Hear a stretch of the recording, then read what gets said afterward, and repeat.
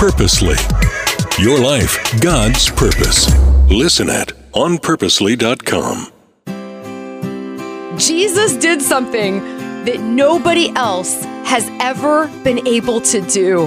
He raised the dead. Welcome to the Bible for Busy People. I'm Erica, your host, as we continue our series on what did Jesus do?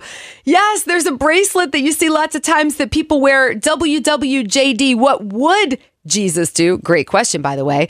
But this one is so powerful. We're talking about all the things that Jesus did. And out of all the miracles, the one we're going to unpack today is probably my favorite. You and I are about to meet a man who died twice. Join me now in John chapter 11, beginning in verse 1. A man named Lazarus was sick. He lived in Bethany with his sisters, Mary and Martha. This is the Mary who later poured the expensive perfume on the Lord's feet and wiped them with her hair. Her brother Lazarus was sick. So the two sisters sent a message to Jesus, telling him, "Lord, your dear friend is very sick."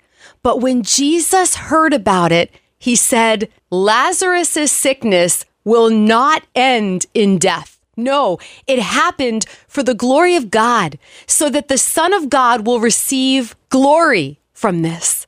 So although Jesus loved Martha, Mary, and Lazarus, he stayed where he was for the next 2 days. Finally, he said to his disciples, "Let's go back to Judea."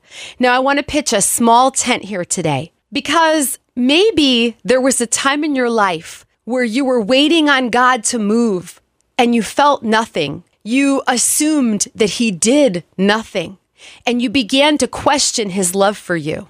That is a very human reaction, a natural reaction. And believe me, I understand, because I have been there. I've watched my son suffer with a cruel disease called ulcerative colitis. He's thriving now, but there were days I would just go, "God, please make it stop. I know you can do it right now." And the answer was, "Wait, I'm here." So I want you to just camp on this one word that we just read together. Although. Although Jesus loved Martha, Mary, and Lazarus, he stayed. He asked them to wait. There was a greater purpose. And we're about to read it, because we know the end of the story. Mary and Martha and Lazarus didn't at the time. Okay, verse 8 now. But his disciples objected. "Rabbi," they said, "only a few days ago, the people in Judea were trying to stone you. Are you going there again?" Jesus replied, "There are 12 hours of daylight every day. During the day, people can walk safely. They can see because they have the light of this world. But at night, there is danger of stumbling because they have no light." Then he said, "Our friend Lazarus has fallen asleep, but now I will go and wake him up." The disciples said, "Lord, if he is sleeping, he will soon get better." They thought Jesus meant Lazarus was simply sleeping, but Jesus meant Lazarus had died. So he told them plainly, "Lazarus is dead, and for your sakes, I'm glad I wasn't there, for now you will really believe. Come, let's go see him." Thomas, nicknamed the twin, said to his fellow disciples, "Let's go too and die with Jesus." Interesting note here. That's the same Thomas who became known as the Doubting Thomas, because he was the only one of the disciples who wasn't in the room when Jesus appeared after he rose from the dead. And that's amazing to me, because look at his faith here. He's like, "Let's go and die with Jesus." It's amazing. Okay, verse 17. When Jesus arrived at Bethany, he was told that Lazarus had already been in his grave for 4 days. Bethany was only a few miles down the road from Jerusalem, and many of the people had come to console Martha and Mary in their loss. When Martha got word that Jesus was coming, she went to meet him, but Mary stayed in the house. Martha said to Jesus, "Lord, if only you had been here, my brother would not have died. But even now, I know that God will give you whatever you ask." Jesus told her, "Your brother will rise again." Yes, Martha said, "He will rise when everyone else rises at the last day." Jesus told her, "I am the resurrection and the life. Anyone who believes in me will live even after dying. Everyone who lives in me and believes in me will never, ever die. Do you believe this, Martha? Yes, Lord, she told him. I have always believed you are the Messiah, the Son of God, the one who has come into the world from God. Then she returned to Mary. She called Mary aside from the mourners and told her, the teacher is here and wants to see you. So Mary immediately went to him. Jesus had stayed outside the village at the place where Martha met him.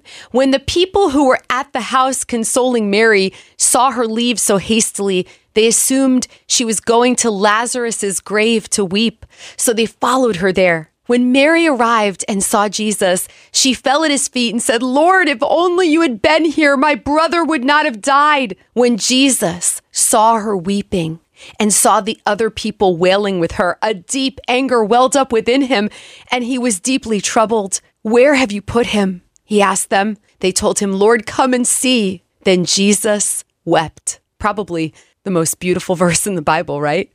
The people who were standing nearby said, see how much he loved him. But some said, this man healed a blind man. Couldn't he have kept Lazarus from dying? Jesus was still angry as he arrived at the tomb, a cave with a stone rolled across its entrance. Roll the stone aside, Jesus told them. But Martha, the dead man's sister, protested, Lord, he has been dead for 4 days. The smell will be terrible. Jesus responded, didn't I tell you that you would see God's glory if you believe? So they rolled the stone aside. Then Jesus looked up to heaven and said, Father, thank you for hearing me. You always hear me, but I said it out loud for the sake of all these people standing here so that they will believe you sent me. Then Jesus shouted, Lazarus, come out! And the dead man came out, his hands and feet bound in grave clothes, his face wrapped in a headcloth. Jesus told them, unwrap him and let him go. Wow, I hope that your heart is filled with wonder and awe as we consider the fact today together that Jesus Christ raised the dead.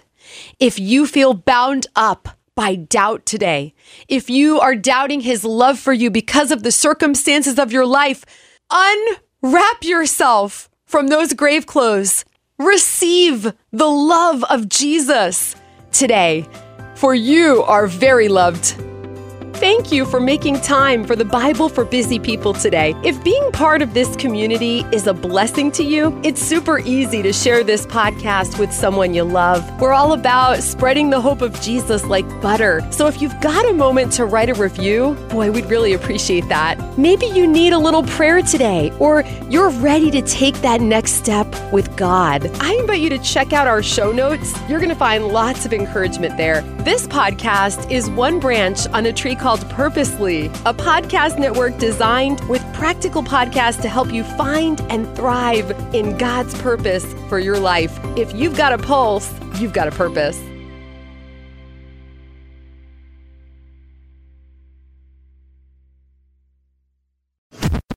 Thanks for listening. We just wanted to take a minute to let you know that just like you and your family, Purposely is also part of a family, the Krista Family of Ministries. Krista helps kids and teens learn and grow in their faith at King Schools and Miracle Ranch Camp. And Krista shares Jesus with people in the poorest, most remote places through World Concern. Krista Senior Living is a community of love and care, and Krista Media is a place of hope on the radio. God is changing lives through these 5 ministries, and Krista is on mission to share the good news of Jesus.